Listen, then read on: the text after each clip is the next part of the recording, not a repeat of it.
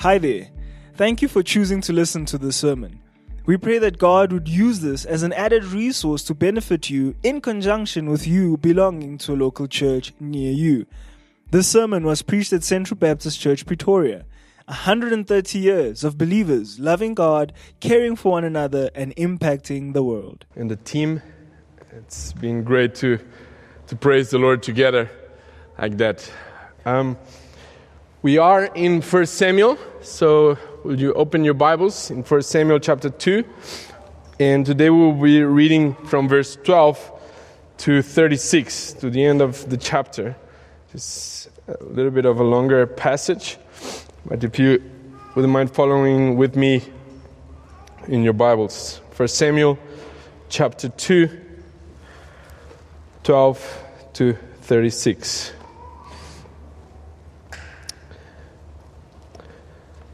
Now the sons of Eli were worthless men. They did not know the Lord. The custom of the priests with the people was that when any man offered sacrifice, the priest's servant would come while the meat was boiling with a three-pronged fork in his hand, and he would thrust it into the pan or kettle or cauldron or pot. All that the fork brought up, the priest would take for himself. This is what they did at Shiloh to all the Israelites who came there. Moreover, before the fat was burned, the priest's servant will come and say to the man who was sacrificing, "Give meat for the priest to roast, for he will not accept boiled meat from you, but only raw." And if the man said to him, "Let him burn the fat first, and then take as much as you wish," he would say, "No, you must give it now, and if not, I will take it by force." Thus the sin of the young man was very great in the sight of the Lord. For the man treated the offering of the Lord with contempt. Samuel was ministering before the Lord, a boy clothed with a linen ephod, and his mother used to make for him a little robe and take it to him each year when she went up with her husband to offer the yearly sacrifice. Then Eli would bless Elkanah and his wife and say, "May the Lord give you children by this woman for the petition she asked of the Lord." So then they would return to their home. Indeed, the Lord visited Hannah, and she conceived and bore 3 sons and 2 daughters. And the boy Samuel grew in the presence of the Lord. Now Eli was very old, and he kept hearing all that his sons were doing to all Israel, and how they lay with the women who were serving at the entrance to the tent of the meeting. And he said to them, "Why do you do such things? For I hear of your evil dealings from all these people. No, my sons, it is no good report that I hear the people of the Lord spreading abroad. If someone sins against a man, God will mediate for him. But if someone sins against the Lord, who can intercede for him?" But they would not listen to the voice of their father, for it was the will of the Lord to put them to death. Now the boy Samuel continued to grow both in stature and in favor with the Lord and also with men. And there came a man of God to Eli and said to him, "Thus says the Lord, did I indeed reveal myself to the house of your father when they were in Egypt, subject to the house of Pharaoh? Did I choose him out of all the tribes of Israel to be my priest, to go up to my altar to burn incense, to wear an ephod before me? I gave to the house of your father all my offerings by fire from the people of Israel. Why then do you scorn my sacrifices and my offerings that I commanded for my dwelling, and honor your sons above me by fattening yourselves on the choicest parts of every offering of my people Israel? Therefore the Lord, the God of Israel, declares, I promise that your house and the house of your father should go in and out before me forever. But now the Lord declares, far be it from me. For those who honor me, I will honor, and those who despise me shall be lightly esteemed. Behold, the days are coming when I will cut off your strength and the strength of your father's house, so that there will not be an old man in your house. Then in distress you will look with envious eyes on all the prosperity that shall be bestowed on Israel, and there shall not be an old man in your house forever. The only one of you whom I shall not cut off from my altar shall be spared to weep his eyes out, to grieve his heart. And all the descendants of your house shall die by the sword of men. And this that shall come upon your two sons, Hophni and Phinehas, shall be assigned to you. Both of them shall die on the same day. And I will rise up for myself a faithful priest, who shall do according to what is in my heart and in my mind. And I will build him a sure house, and he shall go in and out before my anointed forever. And everyone who is left in your house shall come to implore him for a piece of silver or a loaf of bread, and shall say, Please put me in one of the priest's places, that I may eat a morsel of bread. Only so far. Oh Lord, as we come to your word, we recognize our smallness before the great God that we have just sang about. The holy God. Lord, we recognize that we are in need of you, this great God, speaking to us. That it is by your word that we live. And so, Lord, we ask you that you will speak to us tonight. Please do speak to us. Do not let me come in the way, but Lord, be exalted in spite of me. In the precious name of Jesus, I pray. Amen. Have you ever wondered what your legacy will be? Now, there are a lot of young people here, and maybe this hasn't crossed your mind. I am sure some of the more mature folk have thought about this. What are people going to say about me when I'm gone? Or, what do I leave behind? This last Sunday, I was in PE for a wedding of a friend, and they wrote me in to help with the worship on the Sunday. And the guys that do worship with me know that from time to time I do some musical arrangements. And we were doing a song, and then I always do a certain arrangement of that song, and I was wondering if they were going to do it, and they did. And then the drummer came to me afterwards like, since you've left, we've done it every time. And it felt nice. It was a nice... But here's something interesting. If all of us are somehow a product of our parents, whether for good or bad. Now, that doesn't mean that we're not responsible for our actions or anything good or bad that happens to us. We must blame our upbringing. But the reality is that parents have a huge influence in how we are formed, how our character is formed. And we inherit certain things. So a good thing I inherited from my father was just the understanding that there is never enough prayer. We must always pray more. I'm very thankful for my Christian upbringing. But a bad thing that I got from my father was that he never taught me about any handiwork. I am clueless in fixing anything because he never fixed anything. And so we are, in some measure,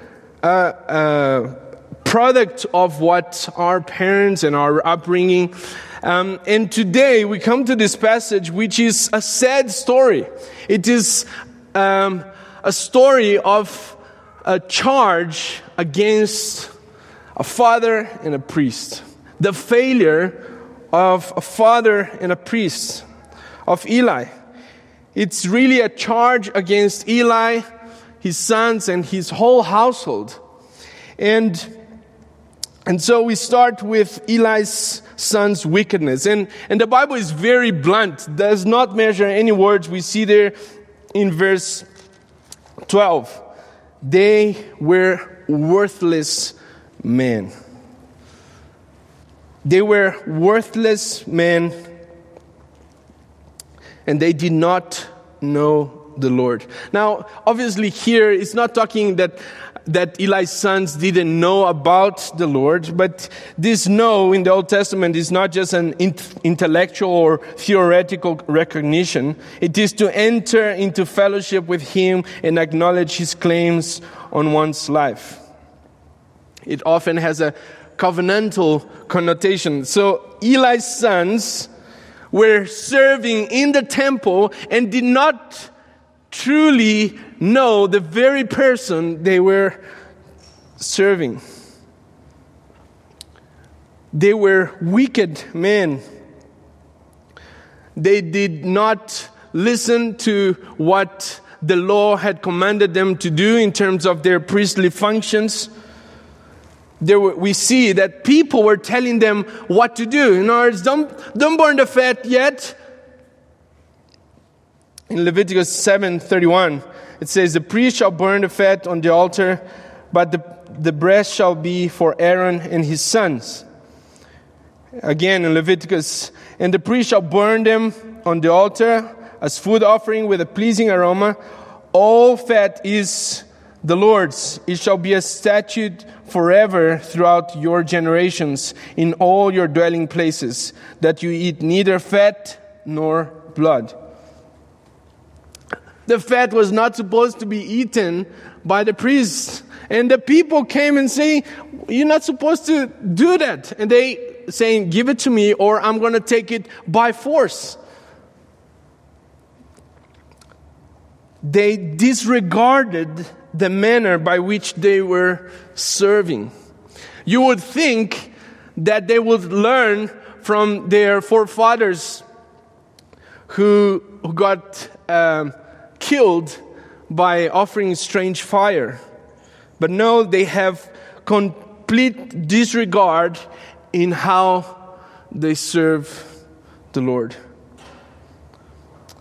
And unfortunately, we do see that today. Many churches with charlatans, greedy men that have no business serving, for they do not know the Lord, standing up front, and they actually wolves in sheep's clothing. What this points out and the consequences of this attitude of contempt in how they serve should make us to pause and recognize that you and me, we ought to be very careful on how we are serving the Lord. That the God that we serve is a holy God, and there is an appropriate manner in which we must serve Him. That God has instructed us in a way that He ought to be worshipped, and we must listen to Him and obey Him. It is more than just doing things. See, what the Bible attributes this contempt is that they didn't know the Lord.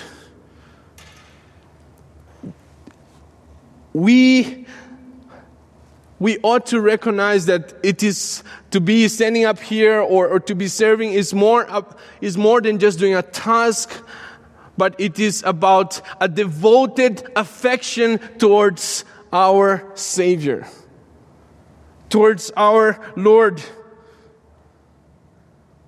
What attitude do you have when we serve?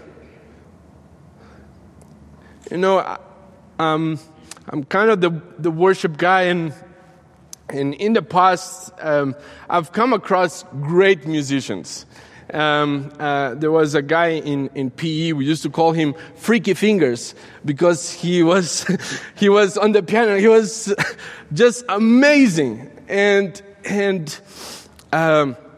someone told him, why don't you get him to play on a Sunday?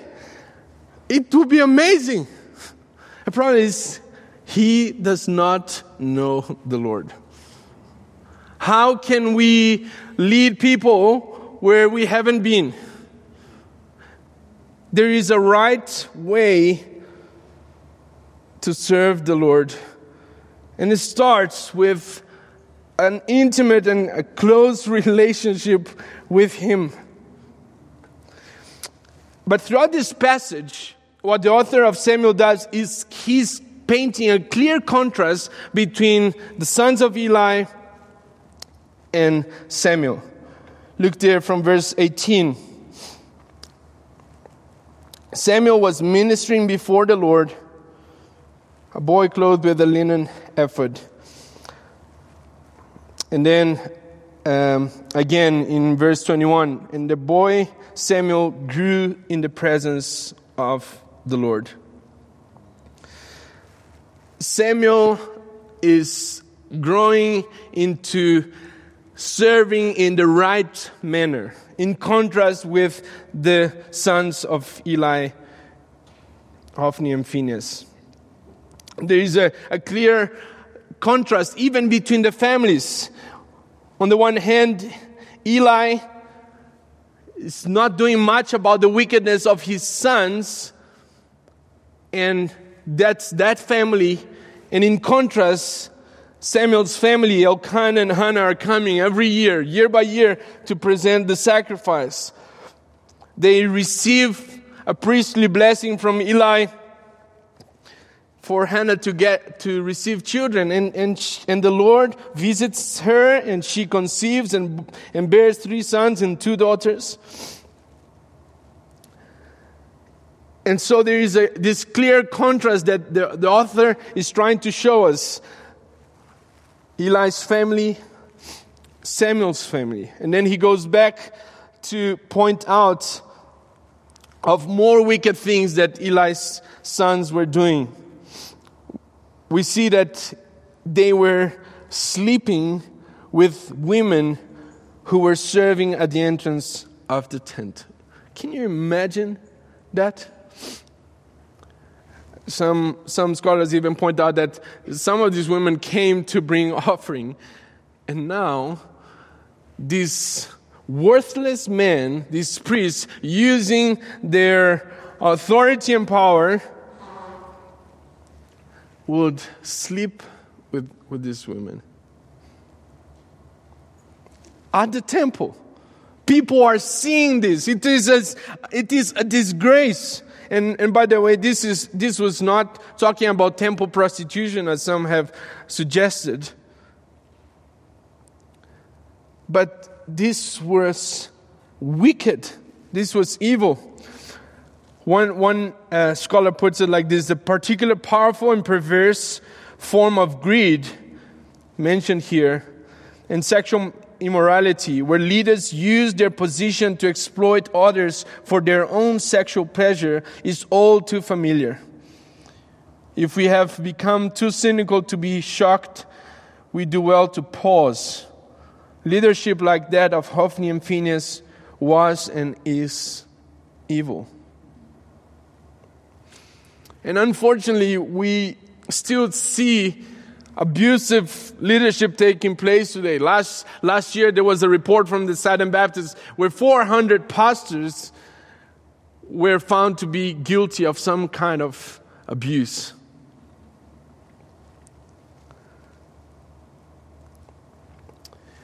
And so Eli goes to their sons and say, "It is not right what you are doing. I am hearing the reports of all the people of Israel, and this is not good." But there is a scary phrase that the Bible tells us there in verse 25. But they would not listen to the voice of their father, for it was the will of the Lord to put them to death. We are Baptists. We are going through the Bible, and this is in the Bible, and we're going to deal with it. What this verse is abundantly clearly saying is that God closed the ears of Eli's sons not to hear the warning of Eli, because God wanted to put them to death. Now, this is a very scary thought. This is a sobering thought. But it points out that their wickedness was such that the Lord had, in a way, said, this is enough. I'm going to deal with them. They are not going to carry on. No matter if Eli is going to warn them, their fate is sealed. John Piper says, it was too late for Eli's sons. They had crossed the line of no return. The sentence had been given by the Lord. They were to be slain by the Lord. And this is, for us, a sobering thought that you must be careful if you are continue sinning willfully. You may find yourself in dangerous waters. It must cause us to pause and examine our hearts. And by the way, this in no way diminishes their guilt or the responsibility of their actions that they had. They were doing the evil deeds. They were doing the wicked things. And again, the author goes back to Samuel, verse 26. Now the boy Samuel continued to grow both in stature and in favor with the Lord and also with men. Now, I want to just pause on something that struck me about this little verse.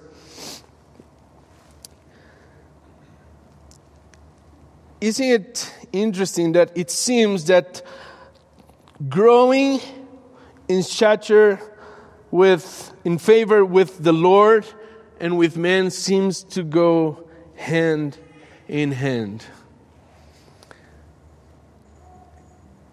For me, one of the clear signs of spiritual stagnation is when people stop having fellowship with other brothers and sisters. Those that grow, they grow in favor with the Lord and with people. We need each other to grow. See, in contrast, all the people saw the worthlessness of Eli's sons. All the people were seeing the wickedness that they were doing. But as they looked at Samuel, they saw someone that was growing in stature and in favor with the Lord. And these words are the same words that is used by Luke in 2:52 to refer to our Lord Jesus Christ as he was growing. And so we are seeing here this very abundant, this clear contrast between Eli's family and Samuel's family, Eli's sons versus Samuel. But we get to the end of this passage from 27 to 36, and it is God's verdict towards Eli's household. Now, it is important for us to note that Samuel was growing in the serving before the Lord, but God had not yet revealed himself to Samuel. That's coming chapter 3. And so don't miss out. You need to come next Sunday for that. But it is clear the intention of the author in contrasting the way and manner by which they were serving. And so, the verdict of the Lord against Eli's household,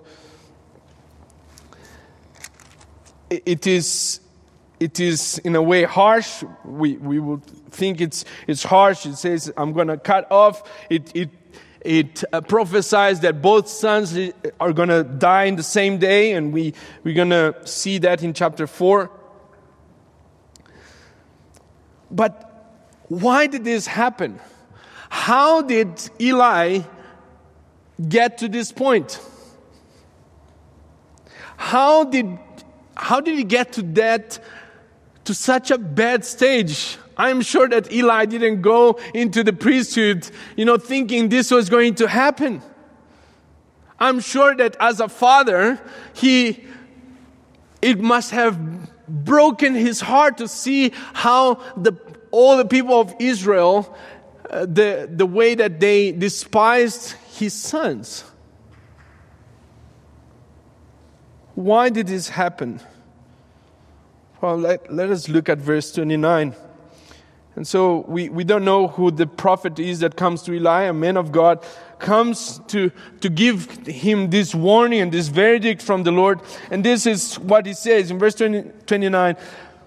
Why then do you scorn my sacrifices and my offerings that I commanded for my dwelling, and honor your sons above me by fattening yourselves on the choicest parts of every offering of my people Israel? See, Eli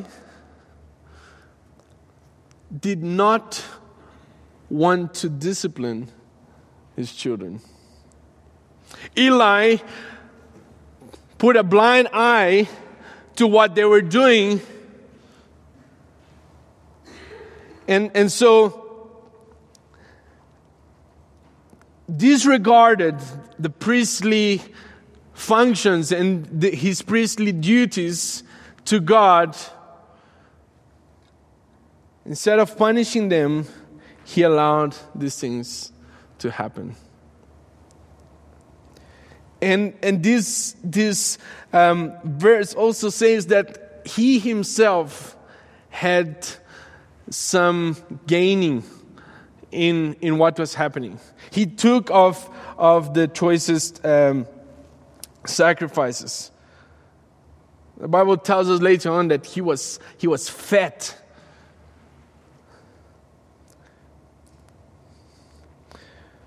A scholar puts it like this: by permitting his sons to deal profanely with the sacrifices and to be served first by taking their part before the fat, Eli thus honored his sons above God.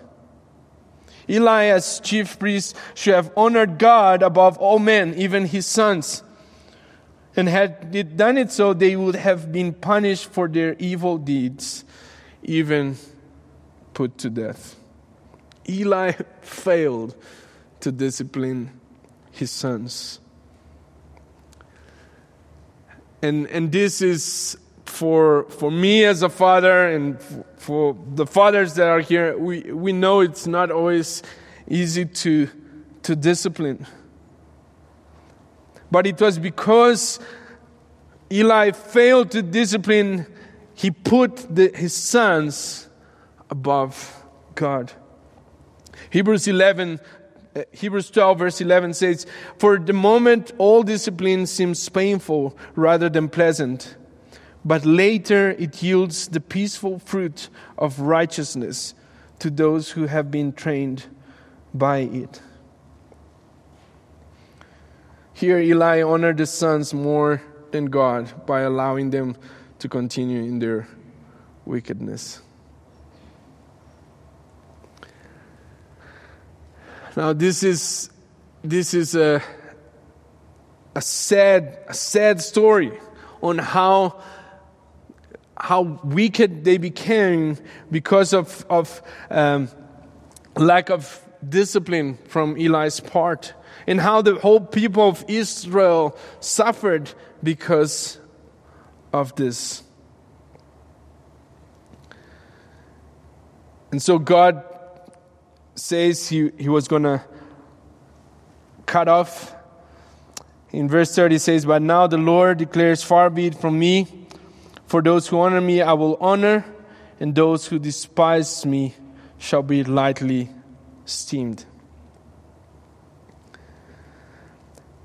There was an athlete, Eric Liddell, was one of Britain's great athletes, and later he gave his life for Jesus on the mission field. And in 1924, he was to run for Britain in the Olympics, when it was discovered that the preliminary heats of his best event, the 100 meters, will be run on a Sunday. Quietly but firmly, Liddell refused to run. The day of 400 meters race came, and as Liddell went to the starting blocks, an unknown man slipped a piece of paper in his hand with a quotation from 1 Samuel 2:30. "Those who honor me, I will honor." That day, Eric Liddell set a world's record in the 400 meters. The point that I want to make here, or the application, is who or what are you honoring?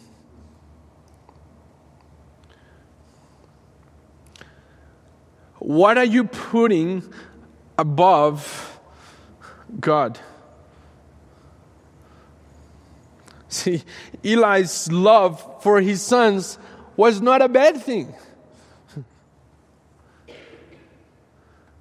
But the lack of discipline showed that he put them above his love and zeal for God. We often can make good things idol things. Our family, our jobs. And we can sometimes fall into this trap of honoring things and put them in a place that they do not belong.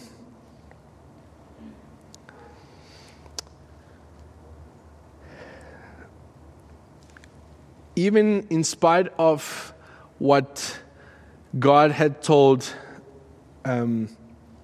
Eli, he still kept a remnant. Later on, this priest that he speaks of in verse 35, "And I will rise up for myself a faithful priest," is most likely Zadok, who served David.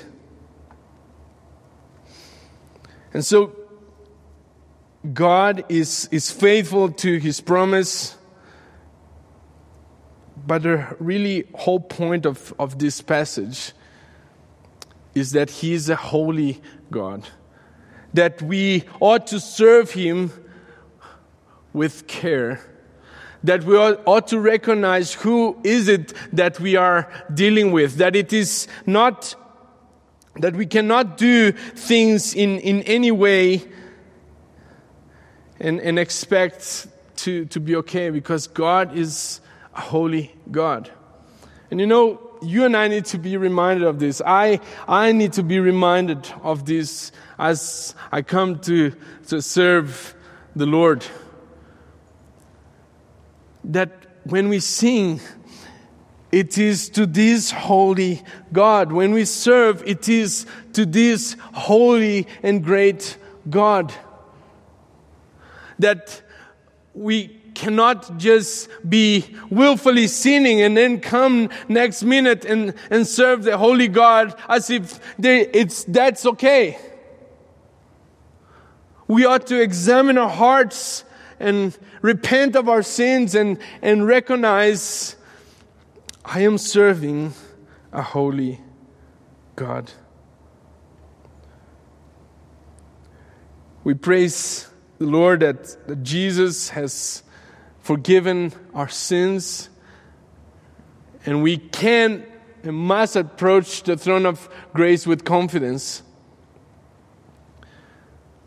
But we ought to come in awe and retrospect, examining our hearts before the Holy God.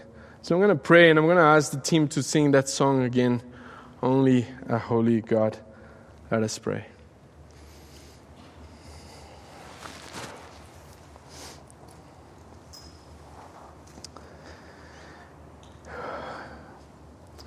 Oh Lord, you are a great God, and we come to you in awe and recognize that you are awesome beyond description. But Lord, we also want to examine our hearts, Lord. Help us not to play with sin.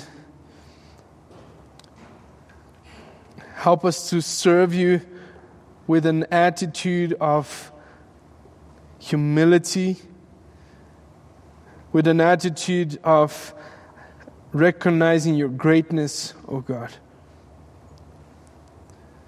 Lord, I pray for us as leaders that you would help us to stay close to you. Help us to be in close relationship with you, that we may not fall and lead your people astray. I also pray, Lord, even for parents here, including myself, that you will help us in disciplining our children, Lord. Help us to put you first above all things, oh God. We thank you for Jesus Christ, who has made a way for us to come with confidence to you, the Father, and to worship you in the way that we can. I pray this in the precious name of Jesus. Amen.